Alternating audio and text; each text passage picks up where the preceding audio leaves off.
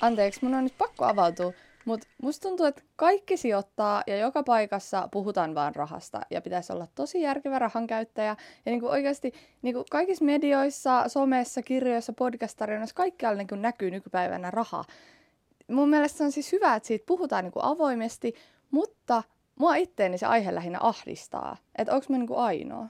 Et todellakaan. Mä menen aina mun pankkitilille silleen niinku silmät kiinni, koska mä en uskalla katsoa, mitä siellä tapahtuu. Niin, mä oon ihan samanlainen. Mä en todellakaan halua mennä katsoa niitä pankin, että näin paljon kulutat ja näin paljon säästät ja näin kauan rahasi riittävät. Mulla on kyllä, että tieto vähentää tuskaa, koska musta tuntuu, että sit kun mä oon paremmin kartalla siitä, mihin mä käytän rahaa, niin sit mua myös ahistaa vähemmän, kun mä tiedän, mihin ne menee.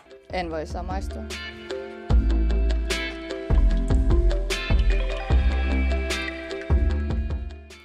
Moikka ja tervetuloa kuuntelemaan tätä Anteeksi, mun on pakko avautua podcastin 5. ja tällä erää myös viimeistä jaksoa.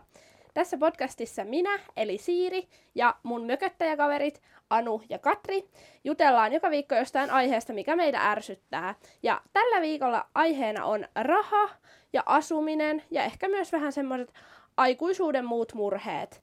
Eka mä haluaisin kysyä teiltä, että onko teillä mitään semmoista erityisen tyhmää ostosta, mitä te olette niinku jälkeenpäin ajatellut, että miksi ne rahat tuli tähän käytettyä? Katri?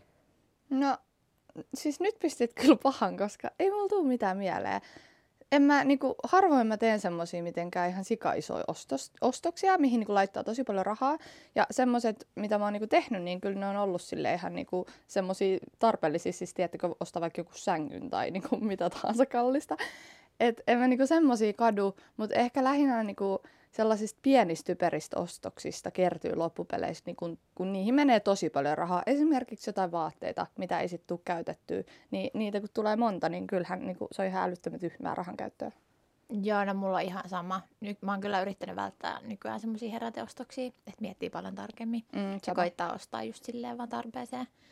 No en mä tiedä, ehkä mä voin sanoa nämä mun maiharit, kun mä ostin kesällä tällaiset uudet martensit, mitä mä olin katsonut tosi pitkään, tällaiset aika järeät, paksupohjaiset.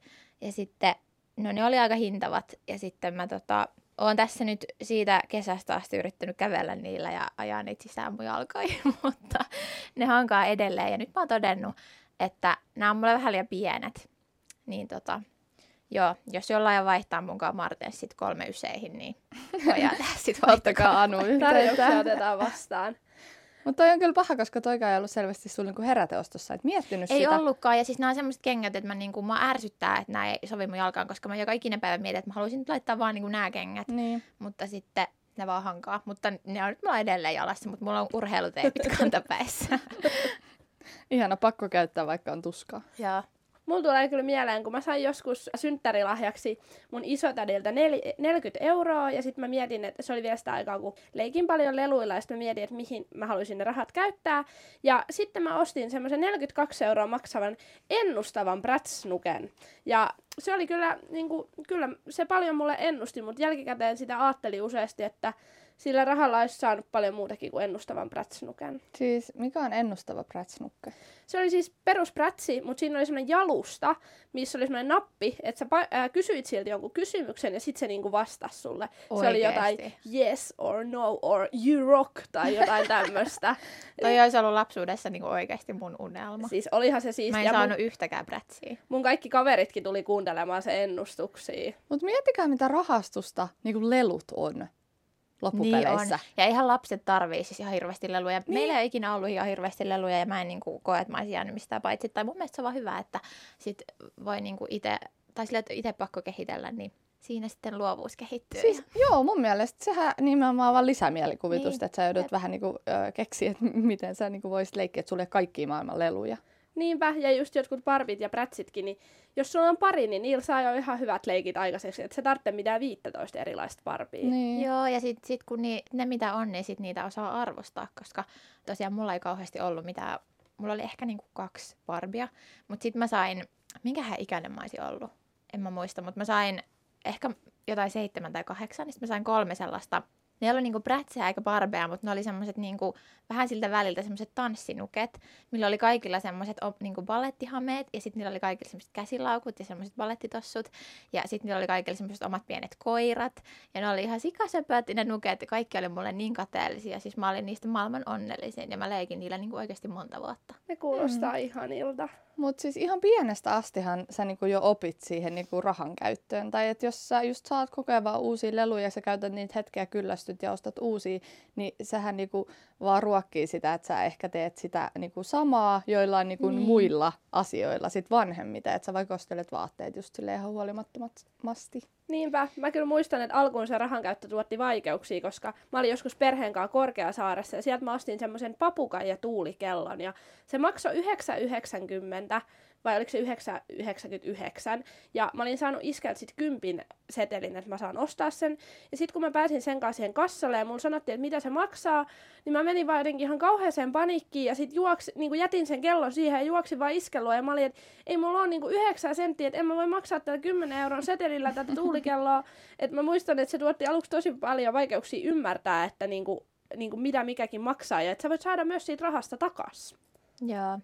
Mulla ei ole kyllä mitään tommosia Mulla oli ihan sama kuin mä aina perjantaisin meidän koulun karkkikioskissa. Karkkipussi maksoi 2 euroa ja sit jos äiti antoi mulle 5 euroa setelin, niin mä rupesin itkemään, että äiti, et sä nyt ymmärrä, että en mä voi 5 eurolla niin mennä ostaa sitä karkkipussia, kun se maksaa 2 euroa. Oi ei. Mut jos siirrytään näistä lapsuuden rahamuistoista tähän päivään, niin mä aloitin tammikuussa tämmöisen budjettikokeilun, koska mun yksi kaveri on pitkään kertonut, että hän kirjaa kaikki menonsa Excel-taulukkoon. Ja mä oon siis räntännyt ihan satanolla ja ollut silleen, että toi on niinku ihan kauheat, että toi vaan ahdistaisi. Mut nyt mä päätin kokeilla samaa. Ja siis oikeasti se on vaan lieventänyt mun ahdistusta, koska se on niin kiva, kun näkee, mihin rahat menee. Ja mä oon itse asiassa ottanut tänne tämmöisen kauhean näköisen paperin, mihin mä oon kerännyt mun rahan menoa. Ja tää on siis ollut kyllä silmiä avaavaa, koska mä asun siis yksin. Ja kyllä tulee aina semmosia isompia rahamenoja, mutta kyllä mä pidän sitten jos jollain tasolla niin kuin järkevänä rahankäyttäjänä. Kyllä sä oot mun mielestä järkevä rahankäyttäjä. Niin, mutta siis mä olin aina ajatellut, että mulla menisi niinku, tähän ei lasketa vuokraa, mutta niinku muuhun elämään joku 300 tai alle 300 euroa kuussa. Ja siis tammikuussahan mulla on mennyt 530 euroa, viime kuussa melkein 400 euroa ja tässä kuussa, vaikka kuu on vasta puolesvälissä, on jo mennyt melkein 400 euroa. Enkä mä oon tehnyt mitään niinku ihan älyttömiä hankintoja. Tammikuussa nyt tietty ostin jotain vaatteita, kun oli synttärit ja sitten tammikuussa oli tämmöisiä pakottavia maksuja, niin kuin YTHS-maksut ja tälleen, että niistä sitten kertyi vähän enemmän. Mutta ihmeesti sitä rahaa menee, vaikka ei silleen yrittäisi haaskata. Siis mulla ei ollut aikaisemmin mitään hajua, että paljon mulla menee rahaa, mutta ihan Siirin innoittamana menin tänään katsomaan. Menin siis sinne OP:n, kun se laskee, että mihin mulla menee mihinkin rahaa. Se oli kauheata mennä sinne, mutta päätin sen tehdä. Niin mullahan on mennyt tässä kuussa, vaikka eletään tosiaan kuukauden puolta väliä, niin yli 700 euroa kaikkiin. Ja ei lasketa tosiaan vuokraa.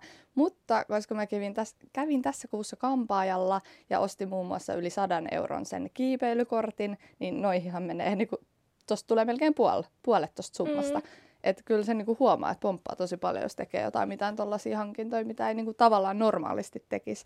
Mutta sitten mä menin just katsoa esimerkiksi helmikuuta, niin kyllä mulla meni niinku yli 400 euroa myös kaikenlaiseen muuhun kuin vuokraan. Mun pitäisi varmaan tehdä jotain tollaista samaa, mutta mä jotenkin ahdistaa niin paljon mennä katsoa. Paitsi toisaalta nyt kun mä mietin, niin viimeisen kuukauden aikana en mä kyllä ostanut mitään muuta kuin ruokaa. Niin, siis nythän sun kansi mennä jos joskus, koska nyt sä et ole tavallaan tuhlannut yhtään, totta. Niin se ei olisi niin karmaiseva kokemus. Jep. Ruokaa ei loppujen lopuksi kuitenkaan mene niin paljon, että viime kuussa mulla meni esim. 120 ja tässä kuussa on mennyt tähän mennessä 150. Siis toi just, että mulla ei niinku mitään hajua. Mä en edes osaa heittää, niinku, että paljon mulla menee kuukaudessa ruokaa. En mä niinku tiedä. En mäkään osaa. En mä käynyt katsoa sitä sieltä. Mut siis kyllä mä tiedostan, että mäkin voisin ostaa tosi paljon halvempaa ruokaa. Että mä teen silleen tosi monipuolista ja silleen hintavista raaka-aineista. Et siis varmaan ruokaan saisi niinku tosi paljon vähemmänkin käytettyä rahaa, jos oikeasti yrittäisi. Siis mä oon semmonen, joka menee ruokakauppaan. Mä en edes katso niitä hintoja. Mä vaan heittelen koriin, niin kuin mitä mun tekee mieleen ja mitä mä haluan. Mä en osaa oikeasti niin kuin heittää, että paljon mikäkin asia maksaa, koska mä en ikinä katso niitä hintoja. Mutta tää on myös toisaalta hyvä siinä mielessä, että mä en ole silleen niin kuin pihiruokakaupassa. Ja mä esimerkiksi koitan suosia silleen niin kuin suomalaista ja luomutuotteita, vaikka ne on hintavampia. Mutta just koska mä en katso niitä hintoja, niin sit mä vaan valitsen ne. Mutta pitäisi opetella ostaa niinku esimerkiksi satokauden mukaan kaikki niinku vihannekset ja tommoset, koska nehän on sit paljon edullisempia. Joo. Ja nyt just tietty kaikki kaikki perusporkkanat ja perunat ja tollaset, niin Niin, juurekset on kyllä halpoja. Niinpä, mä oon siis ottanut nyt käyttöön, että mä en jaksa enää tehdä salattia, koska se aina kulahtaa jääkaappiin. Niin mä syön joka päivä niinku sen ruuan ja sitten mä syön 2 porkkanaa, koska porkkanat on ihan sairaan halpoja. Ja sitten mä myös odotan, että kesällä mulla tulee ihan uskomaton rusketus, kun mä oon syönyt koko talven porkkanoita. Mutta tää on mun mielestä uskomaton tää sun, että niin kun korvaan salaatin, koska mä ainakin kelaan, että se ei ole ne salaatin lehdet vaan siihen kuluu kaikki tomaatit ja kurkut ja mitä nyt salaattiin laitetaan. Ja sitten silleen, okei, vaihdan nämä kaikki porkkanaan. Mutta kun kurkku ei esim. Maistu hirveästi miltään, mä en tykkää siitä tomaatista, mä en tykkää paprikasta, niin ei mun se salaatissa oikeasti ole kauheasti muuta kuin ne salaatinlehdet ja jotain fetajuustoa. Että kyllä se porkkana on varmaan melkein ravitseva. Mutta vihreät on porkkanankin parempi kuin ei mitään. On. Mutta vihreitäkin olisi tärkeä syödä. Niin. Mutta mun mielestä spinaatti on ihan sikakätevästä, voi ujuttaa kaikki ruokia. No se on totta. Niin, se on totta. Mä oon kyllä huomannut, nyt kun mä oon seurannut tätä mun rahan käyttöä, että mun pahe, mihin menee rahaa, mitä saisi tosi helposti karsittua, on kahvilat ja ravintolat. Et viime kuussakin, vaikka oli helmikuun lyhyt kuukausi, niin on mennyt yli 70 kahviloihin ja ravintoloihin. Mutta no tällä hetkellä se karsiutuu aika hyvin, kun niihin ei pääse. Niin, tällä hetkellä ei kauheasti mene, paitsi eilenkin. Paitsi aina voi valtata. Niin, just eilen söin sushi bowlia ravintolasta. Niin mutta siis noi on semmoisia asioita, mitä mä en välttämättä edes halua karsia, koska mä niinku normaalitilanteessa rakastan esimerkiksi opiskella kahvilassa. Se on niinku mulle paras ympäristö. Niin sit mä nyt aina syön siellä tietenkin ja ostan kahvia ja kaikkea. Ja sit muutenkin, jos menee ystävien kanssa ulos syömään tai johonkin kahville, niin ne on silleen kokemuksia ja sellaisia niinku sosiaalisia hetkiä, mistä mä en halua myöskään tinkiä. Siis joo, siis ravintolan meneminenhän on niinku parasta elämässä. Mikä muu on parempaa? Niin. Siis toi on kyllä ihan totta, ja mä oon just miettinyt sitä, että kyllähän kaikki tekee silleen valintoja, että mihin niitä rahoja käyttää. Että kyllä mä oon sit niinku, se parantaa mun elämänlaatua, että mä menen ravintolaan ja kahvilaan, kun sitten mitä mä tekisin sille, että mulla on vähän enemmän rahaa pankkitilille, jos mä olisin niinku surullisempi. Niin, siis jep. Jokainenhan silleen tavallaan käyttää sitä rahaa, mihin itse parhaaksi näkee. Ja jonkun mielestä noi voi olla niinku tyhmä tapa käyttää, mutta mun mielestä ei. Niinpä, mun mielestä on sitten taas tyhmä tapa ostaa jotain videopelejä, tai niinku mä keksin tosi paljon silleen mun mielestä tyhmiä tapoja. Niinpä. Mut miten, Katri, kun sä asut sun poikaystävän kanssa, niin mä oon miettinyt, että jos asuisi jonkun kanssa, niin miten niinku, esimerkiksi ruokaostokset, miten te maksatte ruuat? Meillä ei ole mitään semmoista kauhean tarkkaa kaavaa, että me vaan lähinnä käydään niinku ruokakaupassa silleen niinku about vuorotellen silleen, että molemmat niinku käy aina silloin tällöin. Ja sitten jos me käydään yhdessä, niin sit yleensä toinen maksaa vaan mobbarilla eli mobile payllä toiselle niinku takas. Mutta kyllä ehkä mun poikaystävä maksaa vähän enemmän niinku ruuista, koska se myös syö todella paljon enemmän ruokaa kuin mä, niin mun mielestä se on ihan vaan silleen reilua. Mutta siis joo, ei ole tosiaan mitään jaettua pankkitiliä tai mitään, kun mä tiedän, että joilla on vaikka sellainen, niinku, että sinne laitetaan sitten saman verran niinku rahaa ja sieltä tavallaan ostetaan ne ruuat ja muut. Mutta onko toi toiminut teille ihan hyvin? Joo, ei ole mitään ongelmia, mutta me ei myöskään olla ehkä kumpikaan niin tarkkoja rahan käytöstä, että me ollaan vähän silleen, niinku, että se ei ole ihan justiinsa, että sinne päin. Ettei haittaa, vaikka ei menisi ihan täysin 50% tasan. No entä mitä mieltä te olette sijoittamisesta? Oletteko te kumpikaan sijoittanut? En todellakaan. Kuten sanoin alussa, se ajatus ahdistaa. Mulla on niinku sijoituksia rahastoissa, mutta mä oon myös miettinyt jossain kohtaa, että alkaisi itse niinku osakesijoittaa, mutta mä en näe, että mulla olisi niinku aikaa ja energiaa siihen, että mä niinku tutustuisin ja seuraisin jotain osakekursseja niin tarkkaa, että mä jaksaisin tehdä sitä, että mä oon nähnyt niinku rahastot itselläni parhaaksi vaihtoehdoksi. Siis mä en edes tiedä, mitä on rahastot, ja mä oon niinku ihan kujalla. Niinku, mä tavallaan haluaisin sijoittaa, koska mä haluaisin niinku jotenkin turvata mun tulevaisuutta, mutta mä oon ihan kujalla, että mihin ne rahat niinku pitäisi tyrkätä. Mihin ne kannattaisi laittaa. Mä oon ihan samanlainen ja sit mua ei tavallaan niinku kiinnosta tarpeeksi, että mä jaksaisin ottaa näistä asioista selvää. Mut Siiri, niin mistä sä oot saanut niinku tietoa tämmöisistä? Siis mun eno on sijoituskuru ja hän osti mulle Sijoita kuin guru-kirjan, jonka lukeminen on edelleen kesken. Et se ei ole ehkä ollut se mun paras tiedonväylä, vaan mä varasin mun pankkiin semmoisen sijoituskeskustelun ja sitten siellä oli tosi mukava herra, jonka kanssa juteltiin ja sitten hän just esitteli, hän olisi suositellut ASP-tiliä, mutta sitten mua pelottaa ASP-tili, koska mä en niin kuin näe, että mä olisin vielä ties koska hankkimassa mitään omistusasuntoa, että sitten mä olin silleen, että mieluummin mä laittaisin mun rahat just rahastoon, niin sehän esitteli tosi selkeästi niitä, että miten ne toimii, ja se rahastohan on tosi kätevä. Mun ei niinku tarvitse tehdä mitään sen eteen, vaan sinne vaan menee mun tililtä kuukausittain rahaa. Ja sitten jossain kohtaa, kun mä haluan nostaa sieltä rahaa pois, niin sitten mä vaan teen niin. Mutta voiko pankkiin vaan silleen soittaa, että hei, että en ymmärrä mitään sijoittamisesta, että voinko niinku tulla käymään, ja sitten se vaan neuvoo mulle Totta kaiken? kai, kyllähän siellä on neuvontaa. Okei. Joo, sitä ne tekee. No toi voisi ehkä olla mun ensimmäinen askel. Ehkä joskus kaukana tulevaisuudessa sitten. Mutta jotenkin mua ylipäätään ärsyttää toi sijoittamispuhe. Tai kun musta tuntuu, että nyt on ollut tosi paljon keskustelua siitä sijoittamisesta, niin kuin esimerkiksi mediassa ja muutenkin. Ja mun mielestä on mahtavaa, että on ymmärretty se, että sijoittaminen ei ole vaan jotain keski-ikäisten pukumiesten niin kuin oikeus, vaan että kaikki periaatteessa, tai että kuka tahansa muukin voi sijoittaa. Ja sitten just se, että siihen ei tarvitse mitään valtavaa omaisuutta. Mutta se mua ärsyttää, että jotenkin välillä tuntuu, että sillä sijoittamispuheella luodaan sellainen kuva, että niinku, että jotenkin, että kenellä tahansa olisi mahdollisuus sijoittaa, koska siis onhan ihmisiä, kellä ei vaan yksinkertaisesti ole yhtä ylimääräistä rahaa. Ei kaikilla ole varaa sijoittaa. Joo, siis mä oon ihan samaa mieltä, ja kyllä monet kerrat on niinku kuullut kirjaimellisesti sen lauseen, että kuka tahansa voi sijoittaa edes vähän rahaa, että kellä tahansa on edes se niinku 10 euroa sijoittaa, mutta ei välttämättä ole. Ja myöskin sit, jos sä sijoitat noin vähän, niin mitä hyötyä siitä tavallaan on. Jep. Mutta mua ärsyttää myös niinku yleisesti tämä puhe, koska tuntuu, että niinku, raha vaan hallitsee koko maailmaa. Niin Ihan hallitsee. kun se olisi maailman tärkein asia, kaiken pitäisi pyöriä rahan ympärillä. Että se olisi kaikki kaikessa, koska niinku, eihän se ole. Ja itse asiassa mun lempilehdessäni Trendissä oli tästä aiheesta juttu, joka kantaa tämmöistä otsikkoa kuin Rahahäpeän tulkki. Tämä on siis Anni Peltolan kirjoittama juttu, joka oli tuossa tämän vuoden ekassa Trendi-numerossa. Ja siinä käsitellään niin kuin rahahäpeää. Ja siihen juttuun on haastateltu psykologi Maarit Lassanderia, joka on myös kirjoittanut tämmöisen kirjan kuin Rahaviisaus, mitä jokaisen tulisi tietää rahasta ja mielen hyvinvoinnista. Ja tuossa jutussa puhutaan siitä, että jos niin kun, sijoittamisesta ja rahastoista puhuminen tuntuu vieraalta, niin se saattaa johtua vain siitä, että se ei niin kun vastaa omia arvoja. Ja se voi tuntua vieraalta myös, jos sitä ylimääräistä rahaa ei yksinkertaisesti ole yhtään. Ja sitten tämä Lassander tässä jutussa kehottaa niin kuin jokaista miettimään sitä omaa suhdettaan siihen rahaan. Ja mun mielestä se sanoo tosi fiksusti, että raha on kaikkien elämässä ja ei ole mahdollista valita, että ei ota siihen kantaa. Ja siksi on hyödyllistä ymmärtää, että miten se liittyy omaan elämään ja mitä sillä rahalla tavoittelee. Ja sitten se just korostaa sitä, että vaikka se raha ei olisi itselle yhtään tärkeä asia, niin sekin on tavallaan tärkeää tiedostaa. Tämä Lassander kaipaa niin kuin sellaista monipuolisempaa talouspuhetta. Niin mun mielestä toi oli hyvä juttu.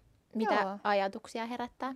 Siis joo, mun mielestä tuossa on tosi monta hyvää pointtia silleen, että mun mielestä olisi hyvä, että jokainen olisi niinku tietoinen silleen omasta taloudestaan ja silleen vähän suunnilleen, että paljonko käyttää rahaa ja että mistä sitä tulee ja mihin sitä menee, koska sit kun sä niinku tiedät sen, niin ei sun tarvitse sit niinku stressaa sitä niin paljon tai sit se antaa semmoista rauhaa.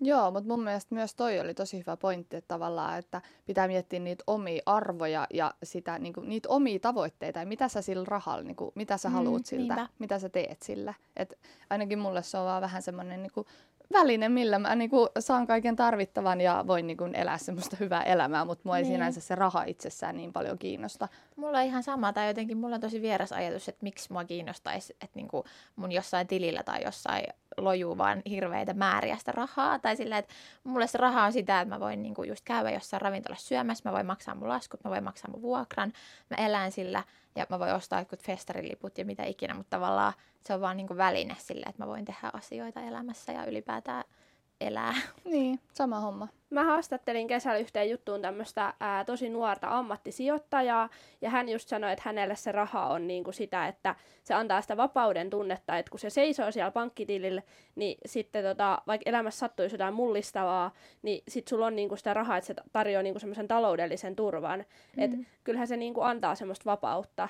Joo. Onhan toisaalta sekin sijoittamista, että jos sä niinku sijoitat siihen, että sä meet kampaajalle, tai sä sijoitat siihen, että sä ostat kahvikoneen, tai sä ostat kukkia, tai silleen, että onhan sekin niinku silleen sijoittamista sun semmoiseen omaan parempaan oloon. Niin, no jos Niin, tolleen toi on puhutaan, hyvä pointti. niin jep, totta. No mä rakastan live-musaa, niin sitten jotenkin monet just kauhistelee niinku sitä, että jos mä vaikka menen johonkin keikalle, että mitä ihmettä, että onpa niinku ihan sairaan kalliit liput tai jonnekin festareille, mutta mä en yhtään ajattele sitä niin, koska musta se on vaan niinku parasta ja silleen, että mä saan siitä niin paljon, niin ei mua haittaa, että siihen menee paljon rahaa. Niin. Mä jäin miettimään turvaa vielä, että totta kai, että kyllähän se raha tuo turvaa. Niin ja tuo. myös just kun mäkin sanoin, että mua ei sinänsä kiinnosta se raha itsessään niin paljon, niin koska mulla on aina ollut kuitenkin hyvä tilanne ja silleen mulla ei ole rahat loppunut, niin tavallaan mulla on aina ollut se turva. Että sit jos niin olisi asiat huonommin, niin kyllä varmasti alkaisi myös kiinnostaa enemmän.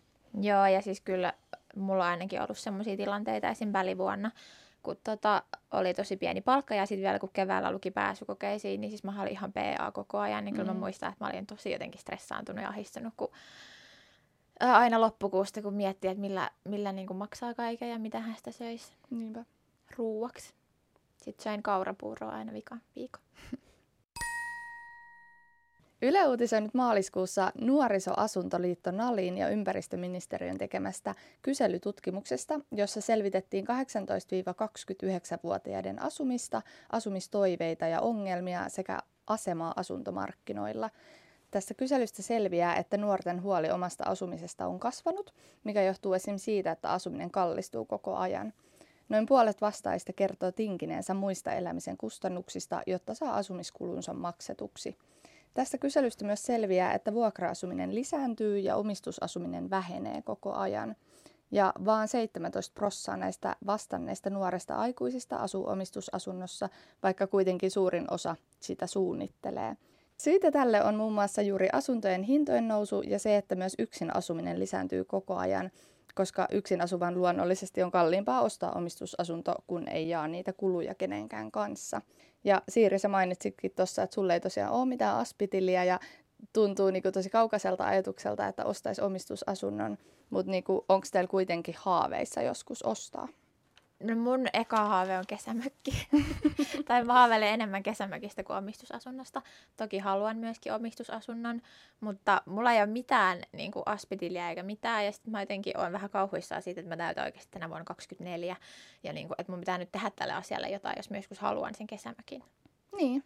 Siis kyllä mäkin näkisin, että mä joskus haluan omistusasunnon, mutta se ei vaan tunnu silleen ajankohtaiselta asialta, koska mä en ainakaan vielä tiedä edes, että missä kaupungissa mä niinku haluaisin asua ja elää mun loppuelämää. Ja mä myös toivon, että mä löytäisin jonkun kumppani, jonka kanssa joskus voisi niinku ajatella omistusasunnon ostamista. Tuntuu vaan, että elämäntilanne on nyt niinku semmoinen, että en mä niinku näe sitä vaan ajankohtaisena vielä pitkään aikaa. Niinpä. Joo, mulla on sama, että jotenkin ehkä sen takia mä haaveilen siitä kesämökistä. Tai se on mulle vaan niinku, että sen mä haluan. Mutta sitten ehkä niinku se asuminen just, että mä en tiedä, onko mä valmis vielä tässä vaiheessa niinku sitoutumaan siihen, että mä niinku asun, eihän mä tiedä, missä kaupungissa mä asun, tai silleen, että sitoutuu johonkin yhteen paikkaan silleen, että siellä sit oikeasti asuisi, niin se tuntuu vielä vähän kaukaiselta. Mutta kyllä mä siis jossain vaiheessa haluaisin myöskin omistusasunnon. Ja kyllä mä nautin myös siitä vuokralla asumisen joustavuudesta ja siitä, että jos mulla tulisi semmoinen olo, että mä haluan lähteä puoleksi vuodeksi vaikka balille tai vuodeksi, niin sit mä voisin vaan niinku irtisanoa mun kämpää ja roudata niinku perheen luo mun tavarat ja ottaa ja lähteä, koska sit jos mulla olisi oikeasti asunto, niin mun pitäisi maksaa sitä lainaa, vaikka mä olisinkin siellä balilla. Niin, Mut siis näin mäkin oon ajatellut. Mä ainakin ajattelen silleen, että ei mun tarvii niinku tietää, että asuks mä siinä asunnossa, jos mä ostan joskus omistusasunnon, niin mun lopun ikää, koska mä voin aina myydä sen sit eteenpäin. Et siis sähän saat siitä aina tavallaan ne rahat takaisin. Ja sit sä voit ostaa uuden asunnon. Niin kun mä itse unelmoin kyllä kovasti, että ostais omistusasunnon ja ihan silleen niin kun ehkä lähivuosina. Mä en tiedä, mikä luokitellaan lähivuosiksi. Ja mulla itselläni on aspitili. Mä heti niin avasin sen silloin, kun mä täytin 18. Ja siinä menee tasaisesti joka kuukausi niin rahaa. Niin, toi on kyllä, vaikka mua niin rahasta puhuminen ja rahan ajattelu yleisesti ahdistaa, niin toi on semmoinen asia, mikä mua ei ahdista. Kun mua taas jotenkin pelottaa, kun musta tuntuu, että asunnon ostaminen, mä tiedän, että siihen ei tarvitse sitoutua niin lopuelämään, se todellakaan, kun ostaa asunnon ja sen voi aina myydä, mutta se vaan tuntuu tosi isolta ja ahdistavalta asialta. Niin kuin, nehän on ihan sikakalliita, tai silleen, että en mä tiedä, jotenkin pelottaa. Mutta mä ajattelen sitä silleen, että sä maksat siinä koko ajan sitä rahaa tavallaan itsellesi omaan pussiin, kun sit vuokralla. Siis kyllähän se niinku kirpasee sydäntä, kun sä ajattelet, että kuinka paljon rahaa sä maksat joka kuukausi jonkun toisen pussia ja sä et saa ikinä niitä rahoja takaisin. No kun musta tuntuu, että kun mun vuokra ainakin lähtee opintotuesta ja asumistuesta, niin se ei periaatteessa ole edes mun rahaa, että se ei sinänsä särje mun sydäntä. Et täytyy olla tosi kiitollinen, että asuu Suomessa, että valtiohan ton mun asumisen maksaa. Et sit jos se oikeasti lähtisi niinku jostain mun omista säästöistä tai mun itse tienaamista rahoista, niin sit se tuntuisi paljon pahemmalta. Mutta nyt kun saa asumistukea, niin ei se tunnu niin pahalta. Toi on kyllä totta. Kattaako teillä muuten niinku, asumistuki ja opintotuki niin teidän koko vuokran verran? Mulla ei kattanut ennen, kun mä asuin mun vanhassa kodissa, mutta mä vuosi sitten muutin opiskelija-asuntoon. Mulla on 28 neliön yksiö, niin nyt mä jaan 38 € kuussa voitolle niin kuin tuista. Joo. Mulla ei mun mielestä ihan kata, mutta melkein. Mulla katto ennen ja jäi paljon yli, koska sain vuoden 100 liikaa asumistukea. Siis tätähän mä oon tuntenut niin pahaa oloa tästä, koska me asuttiin ennen Katrinkaan naapureina. Meillä oli täsmälleen samanlaiset asunnot. Ja jostain ihmeen syystä Kela maksoi Katrille 100 € kuussa enemmän tukea kuin mulle. Joo, ja mä soittelin tästä asiasta Kelalle, silloin mulle vakuutettiin, että se on ihan oikein. Ja sitten yli vuoden päästä sain tietää, että hups, ei ollut oikein, maksa meille takaisin yli 1 000 €. Mutta toi oli niitten moka, koska Niin mä muistan, oli. kun se selvitteli vielä useampaan otteeseen. Ja sitten ne oli vaan silleen, että ei tässä ole mitään ongelmaa. Niin, mä selvittelin yhteensä joku 1,5 vuotta. Joo, se otti vähän päähän. Mutta siis mua ärsyttää se, että kun asuu tälleen poikaystävän kanssa yhdessä ja mun poikaystävä käy töissä ja tienaa ihan silleen niin kuin hyvin ja itse en käy missään töissä enkä tienaa yhtään. Että tuet on mun ainoat niin kuin tulot, niin se mun poikaystävän niin kuin tulot vaikuttaa siihen meidän yhteiseen asumistukeen ja se on just silleen paljon pienempi kuin mitä se olisi, jos niin kuin kumpikaan ei tienäisi ollenkaan. Vaikka eihän tietenkään mun poikaystävän rahat, ei ne ole mun omaisuutta, en mä niin kuin hyödy niistä, mutta silti mä saan niin kuin vähemmän tukea, niin toi mua niin kuin pännii tässä järjestelmässä. Niin, no ton mä kyllä ymmärrän. Mitä sitten, jos jossain kohtaa te hankkisitte omistusasunnon, niin millainen olisi teidän semmoinen unelmakämppä? Anu voi aloittaa, mä tiedän, että sulla on paljon ajatuksia. No mä haluaisin sellaisen ihanan vanhan talon, missä olisi niinku 2 kerrosta ja sitten siellä olisi vielä niinku, ullakko. Mäkin haaveilen ullakosta. Se olisi semmoinen, mä en osaa yhtään ajatella, niinku, kun mä vaan mietin nyt sitä kesämökkiä. Sä voit sanoa sun unelma kesämökki. Sekin käy. No tää on nyt silleen unelma kesämökki kautta unelma asunto. No mut ei ne ole sama asia, koska mä haluan, että se kesämökki on jossain niinku ihan peräjeerässä, missä ei ole ketään muita ihmisiä. Peräjeerä, mä en ikinä kuullut tätä sanaa. Niin en mä halua asua missään syrjäseuduilla. Niin. No mut kuitenkin, ehkä se olisi oma kotitalo ja sitten siellä olisi semmoinen ihana vanha lankkulattia, missä olisi leveät semmoiset lankut. Joo. Ja sitten se olisi ehkä maalattu niinku jollain vaalealla, ehkä valkoiseksi. Ja sitten siellä olisi semmoinen niinku sellainen iso avara niin kuin tupakeittiö. Ja sitten se keittiö olisi semmoinen musta puinen, missä ei olisi ollenkaan niin kuin yläkaappeja. Että se olisi tosi semmoinen jotenkin simppeli, mutta sitten vähän semmoinen, niin kuin, no kyllä te tiedätte, mä tykkään kaikesta semmoista kulahtaneesta. Joo. Ja sitten siinä olisi sellainen saareke ja sitten sellaiset baarijakkarat. Ja sitten siinä voisi aina kokkailla ja sitten kutsua niin kuin ystäviä kylään ja sitten siinä voisi samaan aikaan niin kuin seurustella. Ja sitten mun isoin haave on se, että siitä keittiöstä siitä olisi semmoinen niinku luukku siinä lattiassa. Ja sitten kun se avaisi, niin sitten siitä pääsisi sellaiseen niinku kellariin meneen sellaisia tikapuita pitkin. Joo. Se on mun suurin unelma. Se olisi niinku niin ihana. Joo, ja sitten mä haluaisin maalata siihen keittiön osuuteen sitä lattiaa sellaiset isot mustavalkoiset salmiakkiruudut niinku siihen lattiaan. Mm-hmm. Ja sitten siellä keittiössä olisi sellainen Smegin jääkaappi, joka olisi musta tai vaaleanpunainen tai vaaleansininen. Mä haluan vaaleansinisen Smegin jääkaapin. Joo, ja sitten siellä olisi semmoinen ihana kotoisa ja semmoinen kaunis sisustus. Ja sitten mä haaveilen semmoista isosta, elegantista Täältähän tulee sohvasta, missä on sellaiset korkeat jalat ja sitten se on sellainen hieno. Ja mä oon siis hyvin tarkkaan suunnitellut kaiken. Joo, siis kun mä kelasin, että täältä tulee joku, että joo, oma kotitalo, ehkä punaisen värinen, niin tuli vähän enemmän. Mutta siis ihanaa.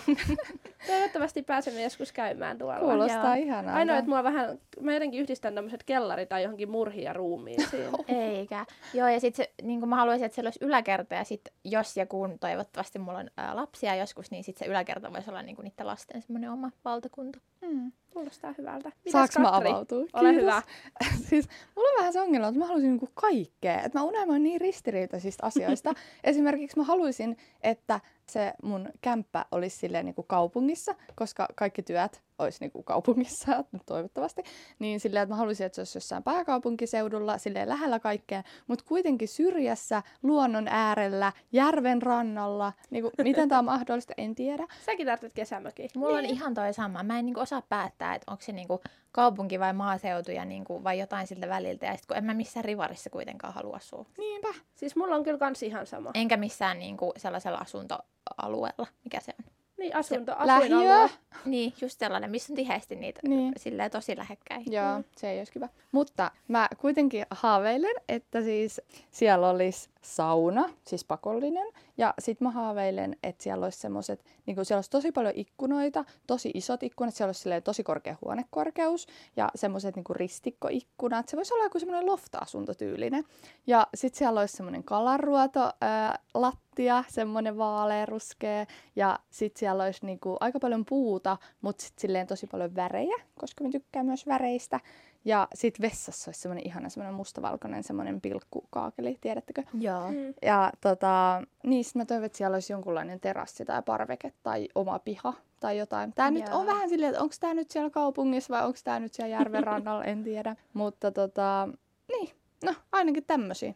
Mulla ei ole kyllä noin tarkkoja visioita. Mulla on vaan ajatuksena, että mä oon kotoisin siis maatilalta ja mun pikkuveli varmaankin jää sinne asustelemaan, niin me ollaan jo käyty neuvottelut, että mä voin sitten ottaa yhden niin kuin meidän piharakennuksen mun kesäasunnokset, koska mun mielestä on ihaninta viettää kesämaalla tai silleen, että meillä on just kesämökillä 2 kilsaa ja sitten siellä pääsee uimaan ja se on jotenkin niin ihanaa, että sitten olisi ihanaa aina olla kesät siellä, mutta sitten olisi ihanaa, kun asuisi jossain kaupungissa, niin kuin, että olisi töihin lyhyt matka ja tälleen, että täällä Tampereella mä oon kyllä pongannut mun unelma-asunnot on tuolla Härmälän rannassa, semmoiset aika uudet omakotitalot, mitkä on ihan siinä järven rannassa. Ja niistä on kaikista niinku omat laiturit järveen ja niissä on myös semmoiset rantasaunat. Et se olisi kyllä mun unelma-asunto. Mä en vaan vielä ole varma, että haluanko mä jäädä Tampereelle. Tää on kyllä ihana kaupunki, mutta jotain semmoista. Joo, siis esim. Tampereella toi kyllä niinku onnistuisi, tai silleen, että niinku voisi asua kaupungissa, mutta kuitenkin vaikka silleen järvenrannalla ja silleen. Joo. Mutta Tampereella mun mielestä ihania niinku alueita on myös just Pyynikillä tuolla, mutta myös siellä niinku, mä sain eilen kuulla, että se on ehkä Käpylä, sen nimi, mikä on hämmentävää, koska Helsingissä on Käpylä, mutta siis se on siellä Lapin niemen niinku siellä välissä. Joo, siellä missä on niitä omakotitaloja, semmosia värikkäitä ihania, niin siellä olisi ihana asua mun mielestä. Joo, ja siis mä oon muutenkin miettinyt, että tai siis varmaan tässä välissä nyt tulee luultavasti muutettua Helsinkiin. Ja en mä tiedä sit missä, en mä niinku tiedä tulevaisuudesta mitään, että missä päin työt on. Mutta en mä näe kyllä itseäni asumassa missään Helsingin keskustassa lopun elämääni. Niin. Toisaalta olisi ihanaa esim. Muuttaa Tampereelle vielä joskus takaisin. Mä kyllä unelmoin, että mä vielä joskus voisin palata Nekalaan, koska nautin Nekalassa asumisesta. Nekala oli kyllä ihana, vaikka sitä aina dissataan. Siellä oli ainakin kaunein taivas, mitä on nähty. Niin on, vaaleanpunainen aina.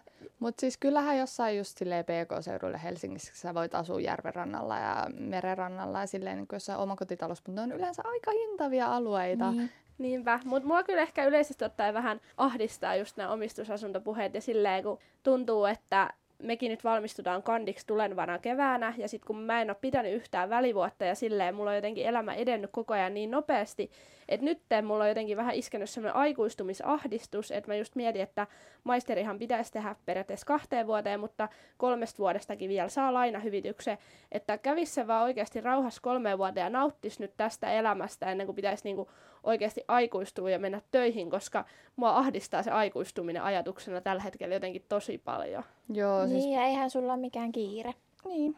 Mä en ole myös valmis nyt siirtyä siihen, että kävisi vaan joka päivä niin kuin koko päivä duunissa. Että nautin kyllä tästä opiskeluajasta vielä kun voi. Se tuntuu varsinkin nyt korona-aikaan, kun elämä on niin epäsäännöllistä ja niin kuin semmoista vailla mitään rutiinia, niin tuntuu niin absurdilta, että menisi 5 päivänä viikossa johonkin töihin. Niinpä. Niin. Mutta kyllä mä uskon, että tulee myös semmoinen aika, kun oikeasti alkaa ajattelemaan, että se olisi vaan jo tosi kivaa. Mulla ehkä vähän, siis kyllä mä nautin tästä opiskeluajastakin, mutta kyllä mä vähän ootan työelämää jo. Mä oon aistinut susta tänne. Joo, mä jotenkin ehkä, niin en mä tiedä, mä ehkä haluaisin päästä elämässä jotenkin vähän eteenpäin jo. Ja sit musta tuntuu, että mä oon ollut täällä koulussa joku 100 vuotta, vaikka siis on ollut vajaa 3, mutta en mä tiedä. Niin. Sä oot aikuinen, wow. Mutta siis onhan tää 3 vuottakin ollut. Miettikää, että me ollaan oltu täällä nyt jo yhtä kauan, kun me oltiin lukiossa. Hullua. Niin. Jep, tai jotenkin just se, että sit mä olisin täällä vielä toiset 3 vuotta, niin en mä tiedä. Tai siis kyllähän sä aiot olla ilmeisesti. Joo, Tai ainakin siis 2. Joo, kyllä mä ajattelin tehdä maisteriopinnot. Joo. Jos käydään tähän loppuun vielä viikon hyvät asiat. Katri, mikä on ollut hyvää tässä viikossa? No mulla tulee mieleen, kun tällä viikolla, tai itse asiassa taisi olla viime viikon puolella, mutta kuitenkin viikon sisällä, niin me oltiin mun poikaystävän kanssa siis ulkona kävelyllä, ja sitten sellainen mummo yhtäkkiä niin kun, avasi sen parvekkeen, kun se oli sellainen lasitettu parveke, niin se avasi sen oven ja alkoi niin huutelee meille. Se kehui, kun mun poikaystävällä oli keltainen takki, että hän rakastaa keltaista. Ja sitten siis hän alkoi juttelemaan ihan sikana, ja sitten kävi niin ilmi, että meillä on silleen, niin kuin, tai siis että hän niinku esimerkiksi tuntee mun niinku äidin suvun ja siis silleen niinku tietää. Ja siis joo, ja tietää myös niinku mun poikaystävän niinku huudeja ja silleen. Ja sit siis oikeesti sit alkoi sataa vettä ja me vaan seistiin siinä kadulla, tuijotettiin sitä mummoa sinne parvekkeelle, kuunneltiin sitä ja puhuttiin sen kanssa ja vettä sataa naamaa ihan sikakylmä. Ja me seistiin siinä oikeesti varmaan ainakin puoli tuntia, mutta se oli ihan ihana tyyppi ja mulla tuli siitä niin hyvä mieli. Ja siinä mummollekin varmasti Mä voin kuvitella ton tilanteen, kun te vaan pönötätte siinä kadulla ja tuijotatte sen. Joo, kaikki ihmiset käveli siitä ohi ja vaan väisti meitä, katsoi vähän silleen, mikä homma. Entäs Siiri? No me pidettiin keskiviikkona lautapeli-ilta, missä pelattiin lautapelejä ja sitten tehtiin myös drinkkejä. Mikäs meidän drinkin nimi oli? Moscow Mule. Joku tommonen. Niin, tehtiin niitä ja oli kyllä oikein hauska ilta. Oli ihanaa pitkästä aikaa silleen pidää tuommoista. Tuntuu, että nyt on ollut vaan semmoista työn täyteistä puserrusta, niin pidää tuommoista niinku herkkuja, pelailuja, juomailtaa. Joo, ei ole kyllä liikaa ollut tommosia tässä lähiaikoina. Entäs Anu? No mulla on ollut tosi surkea viimeinen kuukausi. Mä oon jotenkin tosi allapäin ja ihan sikastresseissä kaikista kouluasioista ja kaikesta. Ja sit nyt mä oon saanut tällä viikolla tehtyä hommia sille eteenpäin, että nyt mulla on vähän valoisampi fiilis tästä keväästä. Niin jotenkin on semmoinen helpottunut olo. Ja sitten tänään oli jotenkin ihana päivä. Mä kävin aamulla salilla ja yleensä kun mä tuun sieltä, niin mä oon ihan ruumissa. Mä en jaksa tehdä mitään, mutta tänään mulla on ollut vaan tosi energinen olo ja sit aurinko vaan paistoi ja sai laittaa aurinkolasit päähän. Ja Sä oot myös ollut tänään jotenkin tosi iloinen. niin on. Se huokuu susta. Jep, hyvä. Tässäkö tää sitten oli? Tässä tää nyt oli, vikajakso. Ihanaa, kun te olette kuunnellut tätä. Kaikki nämä jaksot olette jaksaneet kuunnella ja olla meidän mukanamme. Kiitos tästä. Jep, tätä on ollut ihan sairaan hauska tehdä. Niinpä. Ihanaa, nyt voi varmaan jo sanoa kevään jatkoa ja kesää ja vuotta ja toivottavasti tästä tulee hyvä vuosi.